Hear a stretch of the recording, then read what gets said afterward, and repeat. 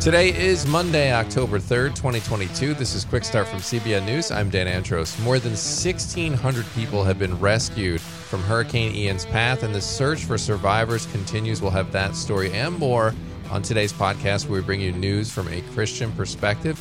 If you agree with that mission, you can help. Subscribe to this podcast, leave a rating, share it with a friend, all that good stuff.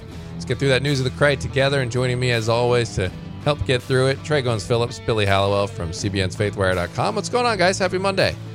We're living the dream. Monday. I'm ready to go. Yeah. I am excited for another week. Let's go. Let's tackle the week. I always tell my kids, try to have a good attitude heading into the week. And it seems like you have a lot of stuff, but first it seems impossible, then it seems hard, and then it's done. So let's hit the ground running. That mindset's a good way to go. But you guys will be talking about that Texas judge who was under fire for praying in the courtroom. The court has spoken now, and we'll have the details on that ruling. And on the main thing, Governor Newsom, he caused a stir with those billboards we talked about that misuse scripture. We'll be talking to Pastor Lucas Miles on today's main thing. But first, we're going to hit the news in 90 seconds. Hurricane Ian, at least 76 people have died as the storm now finally clears out, and the survivors are beginning to emerge. Many are finding their community, of course, utterly destroyed, and the search and rescue efforts are continuing. As Governor DeSantis said that 1,600 people have been rescued so far. Ian hit as a Category 4. Just coastal towns were pummeled, and stunning images showed flooded homes, collapsed roof, boats floating down streets, even sharks swimming through what once were neighborhoods. And Ian is now a post-tropical cyclone, and it's making its way through North Carolina. So the floodwaters, the rainwater, still a danger, even though the winds have calmed down. So Vice President Kamala Harris is receiving some criticism after saying hurricane recovery efforts should take equity into account and that relief efforts should prioritize communities of color. Critics, including Elon Musk, pointed out that relief efforts should be based on greatest need, not race or anything else. And Governor DeSantis' Rapid Response Director, Christina Pushaw, called Harris's comments false and assured Americans that FEMA will render aid to survivors regardless of race. And on Friday, Peter Breen, attorney for pro-life Christian Mark Hawk, told me during an interview that Hawk had been witnessing to agents as he was being arrested and taken downtown. You can watch that full interview over on the CBN News YouTube channel, and you can read more headlines from today and more over at cbnnews.com. Guys, that interview with Peter Breen on Friday was really interesting, particularly that note about him that he was, as his house had been raided and he'd gone through all that trauma when he was being taken away downtown, was evangelizing to the agents on the way. Yeah, I mean, that is incredible. And I think in these moments, that does show sort of the character of a person, because a lot of other people would not be evangelizing. They'd be maybe doing the opposite in the midst of that. Yeah. But it still remains to be one of those stories that you're wondering, what else don't we know? What is going on here? What is the motivation? Yeah. I mean, you could read 50 stories about it and you still walk away saying, what in the world? It reminds me of that Finnish politician, Billy, that you and I interviewed. I can't remember her name right now, but a while back, she was dealing with a religious persecution case. Pavi Razanen. Yes. That's her name. Yeah. Yes. Yeah. And she was talking about how she was thankful for the opportunity to have been taken in and talking to police, because she was able to share the gospel with the police officer who was interrogating her, essentially. Yeah. So it's awesome when you see believers using the space in front of them, where whatever predicament they find themselves in, good, bad, or indifferent, and using it to share the gospel. It's a good reminder, I think, for all of us. Yeah, absolutely. And you can check out the whole interview was interesting, and the case is just shocking. And so that interview is up on the CBN News YouTube channel. You can check that out over at the CBN News YouTube channel. So, all right, let's head into our next story here. And Trey, there's a Texas judge who had been known for praying in the courtroom. And now the court has decided on whether or not he can continue this practice. And so before we get to the result, why don't you tell me how this whole thing started in the first place? So the Freedom from Religion Foundation, we've talked about them plenty of times here on this podcast. So they seem to be always looking for these random cases. So, but anyway, in 2019, they sued a Texas Justice of the Peace, Wayne Mack, over his practice. I mean, a pretty common practice in courtrooms across the country of starting each court day with just a few minutes of prayer delivered by faith leaders of different denominations. It's open, obviously, even to people of different religions other than Christianity. They were all part of a volunteer chaplaincy program that he launched shortly after he was elected to be a judge in Montgomery County, Texas. That caused some ire among atheists and non-believers in the community. The Freedom from Religion Foundation latched onto that. And that's how that case started. So it's been ongoing since 2019. And so what did the final ruling and the appeals court actually say on this? So the New Orleans-based Fifth Circuit Appeals Court ruled 2-1 in Mack's favor. The judges rejected the Freedom from Religion Foundation's claim that Mack's daily prayers were prejudicial, which is what they had asserted. So in a joint opinion, the judges wrote, quote, "We cannot credit the plaintiff's assertion that coercion in a courtroom doesn't come from the imposition of actual prejudice. It comes from a perceived risk of prejudice. The plaintiffs must present evidence that any such perception is objectively reasonable, evidence from which we can conclude that coercion is a real and substantial likelihood." Obviously, that's kind of jumbled and a lot of legal speak, but essentially what the ruling was is that as long as Mack leaves the door open for chaplains of all different faiths to lead opening prayers, invocations, and doesn't force anyone in the courtroom to participate in them, there's nothing legally wrong with him, opening each session with a couple minutes of prayer. There's nothing that they can do to stop him from doing that. And so what were the responses? How did Judge Mack respond? What did FFRF say after that ruling? So Bradley Hubbard, who's Judge Mack's attorney, he issued a statement. He said that the Fifth Circuit Court, quote, rightly concluded that Mack's prayers at the start of his court proceedings are part of what he called a rich historical tradition. And then Mack, for his part, he released his own statement and said, "I'm eternally grateful to the judges on the Fifth Circuit who upheld this historical practice." As far as the Freedom from Religion Foundation, they reportedly have not yet decided if they're going to appeal the ruling, but Annie Laurie Gaylor, the co-president of the organization, called the decision disturbing. She said, "A courtroom is not a church, and a judge's bench should not be a pulpit. It's a dishonest decision claiming a tradition of courtroom prayer and denying it is coercive." So that's where they stand. It is interesting. The dissenting judge, he said that, quote, that it's reasonable to believe that non-participation will draw the judge's ire. As a former Pentecostal minister who campaigned on having prayer in his court and has acted hostile, this judge said, following a litigant's non-cooperation in the invocation ceremony. So that's kind of where all the opinions stand at this point. Yeah, and I mean, I just never understand why, like, the Freedom from Religion Foundation and people who are of that mindset feel like that the way the founders had set it up is that there shouldn't be any prayer at all in public, and it should just kind of be banned into your own houses, and that's the way things are. It's, like you're talking about the coercion. It seems like they've sort of kind of conflated these issues. Oh, how would it 100%? Yeah.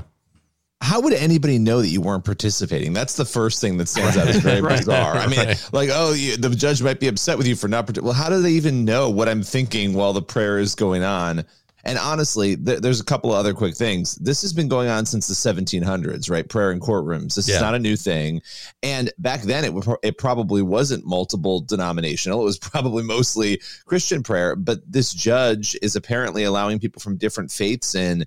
I think the big thing to take away from this, the fact that they're continuing to push this after in 2014, the Greece versus Galloway Supreme Court decision settled this, that prayer before government meetings, and I would assume, an in-court proceeding would be a government meeting, is legally permissible as long as you invite all faiths in. So anyway, I just can't believe they're still fighting this after that court case settled it. Yeah, and you'd think thered be some sort of, look, if you're trying to, demonstrate this pattern of harm over over the years, and that this is a thing we do that, causes people to be coerced into religion.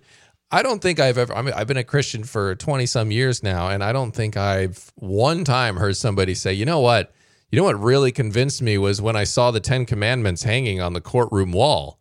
I've not heard that one time. Now, I'm not saying it's a bad thing that they're up there. I'm just saying, like, this is, if their case is that this is coercing people falsely into religion. I mean, I just haven't heard any testimonies that have come that way. Hey, the guy prayed, the judge prayed at court, and that just won me over. Now I'm a Christian. And so maybe they don't mean exactly that, but I mean, that's just an observation I had when I think about you in some way. Right. Yeah. All right. Well, thanks for bringing that one, guys. Appreciate that. And we'll, I'm sure this isn't the last we're going to hear from Freedom from Religion Foundation. They, like you said, Trey, they're always lurking. So you can kind of expect them to be back at some point soon. So thanks for that. That leads us into our main thing today. And Governor Newsom, he caused a stir recently with billboards that misuse scripture to say supporting abortions is loving your neighbor. Well, Madison Seals talked about that and the recent attacks on pro-lifers in the U.S., what it all means, where we stand as Christians, how we can respond, with Pastor Lucas Miles on today's Main Thing. In these post-Roe times, it's becoming more and more dangerous to be pro-life in America. You've probably seen pro-life signs desecrated by abortion activists or clinics firebombed by radical groups like Jane's Revenge. Just last week, we discussed the FBI raid of a pro-life activist's home that so far has proved unnecessarily aggressive. Just days later, an 83-year-old pro-life canvasser in Michigan was shot going door to door. And in the midst of all these attacks on pro-life Christians, the Democratic governor of California, Gavin Newsom, announced that his state is launching 7 pro-abortion billboards that invoke the Bible, claiming that advocating for abortion is actually a form of loving your neighbor. The billboards advertise the recently launched website abortion.ca.gov, which shows women how to access abortion in California if it's banned or restricted in their state. Here to break this down for us is Lucas Miles, pastor of Influence Church and faculty at Summit Ministries. Lucas, welcome to the podcast. Hey, thanks for having me.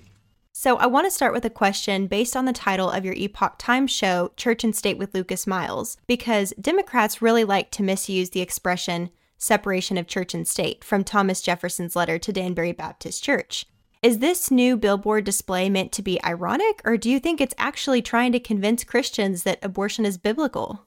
No, I think absolutely the left is very, I guess I would say, serious about the claims that they're making of trying to insert Christian principles and Christian values, or at least pseudo-Christian values, into their agenda. We've seen this, on almost every single social issue that they've pushed in the last, several years, if not much longer than that. But I think the left has come to terms with the fact that they are going to struggle to continue to win elections unless they can divide the faith vote. Right now, if all Christians in the country were to vote based upon kingdom values, Democrats would never win an election ever again. So they have to create confusion. This is a Marxist tactic to divide the church. We see that in, strategy laid out in books like The Naked Communist and others that reveal that the left has an agenda to create confusion in the church and to promote social issues over spiritual issues. They want the world to see Jesus as a radical social organizer, a man of the people, rather than the savior of the world that he actually is and was. Right. Yeah. It's like, since their arguments don't seem to be working, they have to manipulate the words of the one who created life in the first place to justify what they want. And, these attacks target pro-lifers, but we've seen in many cases that churches and Christian organizations in general are targeted as well, even if they're not medical clinics or directly related to pro-life healthcare. So do you think this violence and hatred we're seeing is bigger than the abortion issue? I mean, it's hard, when you look at the number of abortions, since Roe. I don't want to say anything to, belittle that. I mean, that's massive. It's catastrophic. It is one of the greatest tragedies in human history. I think what we're seeing, though, now is deeply concerning, and I think it's the next iteration.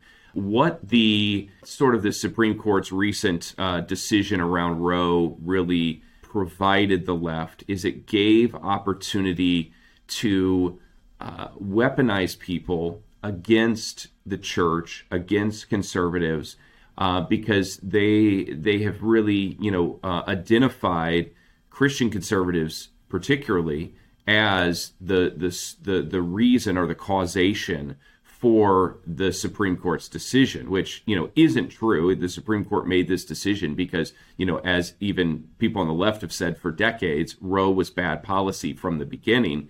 And that's what this decision was, I think, about more than anything. But, certainly as conservatives and Christians, we're glad that they made the decision that they made. But the leftists use this as an opportunity to weaponize people. They're starting to call, anybody that, again, even the term pro-life has sort of disappeared. You're seeing the left use kind of other terminology to describe the pro-life movement. And I think that what we potentially have in front of us is an increase in Christian persecution. I was just in D.C. for the March for the Martyrs. I spoke down at the foot of the Washington Monument, and then we marched to the Bible Museum. And, just hearing stories from around the world of Christian persecution. But what we also heard was increasing stories of Christian persecution in this country. And I, as a pastor, as a faith leader, as, somebody that's dealing with these issues every single day on a national level, this is something I have my eyes on very closely. Yes, and thank you for bringing that up, because Christian persecution is more what I was trying to get at here, that this violence and hatred we're seeing, is it about more than just abortion? 100%. I apologize if I didn't understand maybe the question initially, but you're absolutely right. Abortion, it provided the catalyst, is probably the better way to say that. So abortion, Roe being overturned, that provided the sort of the kindling that I think the left needed to really turn up the fire against Christian persecution. I had a mentor that said to me one time about this issue of Christian persecution. And when we first had this conversation, it almost seemed impossible for the United States to ever get to the point to where Christians would be persecuted here. This has been, many years ago. But the thing he had shared with me was, he said, that in order for Christians to be persecuted in this country, it's going to take one of two things. It's either going to take Christians being wrongly blamed for something, much like what happened in Rome with them being blamed for, fire in the city and these things, and persecution broke out as a result, or it's going to take Christians, let's call it fringe Christians, acting rashly to some sort of national situation, and their actions, in haste, create national blowback against Christians everywhere. And I think that I would still stand behind a statement like that he made. And I think that we as Christians, we need to act wisely. The Bible says to be innocent as doves and shrewd as serpents. And I think that in our dealings with a tyrannical state, or I should say at least an increasing tyrannical state, that we have to really put both of those things into practice. Yeah, absolutely. As Christians, we have to be the ones to defend the truth of what love, for example, truly is. And the billboards in Mississippi and Oklahoma quoted Mark 12:31, which is, "Love your neighbor as yourself. There is no greater commandment than these." The other commandment to which these refers, of course, is love the Lord your God with all your heart and with all your soul and with all your mind and with all your strength. Why does the rest of this verse and context matter to the definition of love? Yeah, I mean, the left has a skewed definition of love, and they will continue to skew the definition of love as long as they resist coming to a knowledge of the truth about who Jesus is. The left's version of love is, if you agree with me, then you love me. What a biblical view of love is it is based upon both grace and truth. Grace is, gives somebody unconditional love and acceptance of where they are, but it does not ignore absolute truth. It does not ignore the reality of right from wrong. And if somebody truly loves somebody, they're willing to say the hard thing in love in order to minister to them, to help them, to lead them to to a better way, to truth. And of course, all of this is based upon biblical principles. You're not going to hear a progressive or even a Christian leftist ever talk about heaven, hell, the lordship of Christ, eternity, repentance of sins. These concepts will never come up. They're going to focus on the social issue side of it because, again, they're pointing back to a really a different Christ. I call this the woke Jesus. They're pointing back to a version of Jesus that's fabricated, but he is a social organizer. He's a champion for the people. This is the same thing that happened in Nazi Germany. It's the same thing that happened in Black liberation theology. It's the same thing that happened in liberation theology in the Catholic Church. We see all of this where the true biblical Christ is exchanged for a social justice warrior. And that's just not what the gospel teaches. It robs Christ of his true divinity when that's all we try to make him out to be. Right. There's been lots of efforts in the pro-life movement to debunk scientific myths around viability and abortion procedures, but this manipulation of scripture, at least as it relates to the issue of abortion, seems to be fairly new, and a lot of Christian and pro-life leaders have pushed back against this. One of them, worship leader and activist Sean Foyt, referred to his governor's use of Mark 12 to promote abortion as, quote, a level of darkness few have seen before. So how can Christians push back against the lie that being pro-abortion is loving your neighbor? Yeah, I mean, I think that it's important that we recognize, first of all, that what's happening is, although it is different today because the level of connectivity that we have through the internet, that it's not necessarily new. You know, we see the enemy in the Garden of Eden twist the words of God in order to try to make a case for his values over God's values. We see the same thing happen in Jesus' temptation in the wilderness. We've, of course, seen this before. You know, even Hitler used, words of Christ in order to manipulate the masses. And so this is spiritual manipulation. I do agree with Sean that this is a deep form of darkness and twisted, mindset. And as Christians, we should speak out against this. Loving your neighbor, I mean, if we want to go that direction, loving your neighbor in context in Scripture has absolutely nothing to do with giving a woman the right to kill her unborn child. And that passage, if we're really going to say, who's our neighbor? Well, the scriptural answer to who's your neighbor is usually the least of these. And the one that you wouldn't want to, that you don't have an obligation to. So I would argue that an unborn child is probably the best neighbor for us, who is the least of these, who has the least ability to be able to fight for themselves, speak for themselves, etc. So if we're truly going to love our neighbor, I think that should lead us to a pro-life position. So in my mind, the verse backfires, but it's spiritual manipulation nonetheless. Pastor Lucas Miles, thanks for sharing your biblical insight with us and giving us words of wisdom to love our neighbors as God calls us to. I appreciate that so much. Thanks for the opportunity. And if anybody wants to find out more about what we do, they can head over to lucasmiles.org. Wonderful. Thanks again, Lucas. Appreciate it. Thank you. All right, Madison and Lucas, thanks so much for that conversation. That leads us into our last thing for today. Wanted to look at 1 Peter 3:9, which says, do not repay evil for evil or reviling for reviling, but on the contrary, bless, for to this you were called, that you may obtain a blessing. And I just went through that verse, guys, and it struck me because I think in today's culture, getting vengeance, seeking revenge, or getting equal, or getting somebody back, or making a comment, or whatever form that takes, it feels like that is a very accepted thing in today's culture, and Scripture obviously teaches us a different way. Yeah, there's like no gospel of grace. Like the cultural gospel is just go after everybody and tear them down and destroy them once they've done anything to upset you. And so I love these scriptures because they recenter us, because it's so easy to get sucked into that. Well, I think it's easy to not afford any charity to another person, right? Like we're talking about vengeance. So a lot of times if somebody has explicitly done something wrong with you, obviously there's this pull maybe to get revenge. But I think even before that, there are moments when we just assume the worst of other people. We assume somebody meant me wrong, or I assume somebody was just being mean because they wanted to be mean. We don't afford people, maybe they're having a really rough time. What can I do to pray for them? I think that should be our first step is how can I make their day better, instead of assuming that they're always out to get me and I need to be angry at them. And I think this verse really speaks to that, assumption that we can easily make of other people. Yeah, completely. And I think sometimes too, I mean, to your point, Trey, like if you don't just immediately take the offense or the conflict and then go back with something, sometimes if you just sit on it, you'll realize like a half a day later or a day later that it's a nothing burger and you just let it go. Right. Well, and it's hard. It's hard to be angry at somebody you're praying for too. Yeah. Right. Yeah. Good point. Very good point. All right. I think that's a good spot to leave it for today on Monday's episode. And now look at that. You're through your Monday and you're heading on through the week and you're off and running. So, as always, you can head on over to cbnnews.com and faithwire.com. Get more news from a Christian perspective. There's a lot going on this week. Operation Blessing is in full help mode and relief mode. We're going to be reporting on that and more over at cbnnews.com. So God bless. We'll see you back here tomorrow.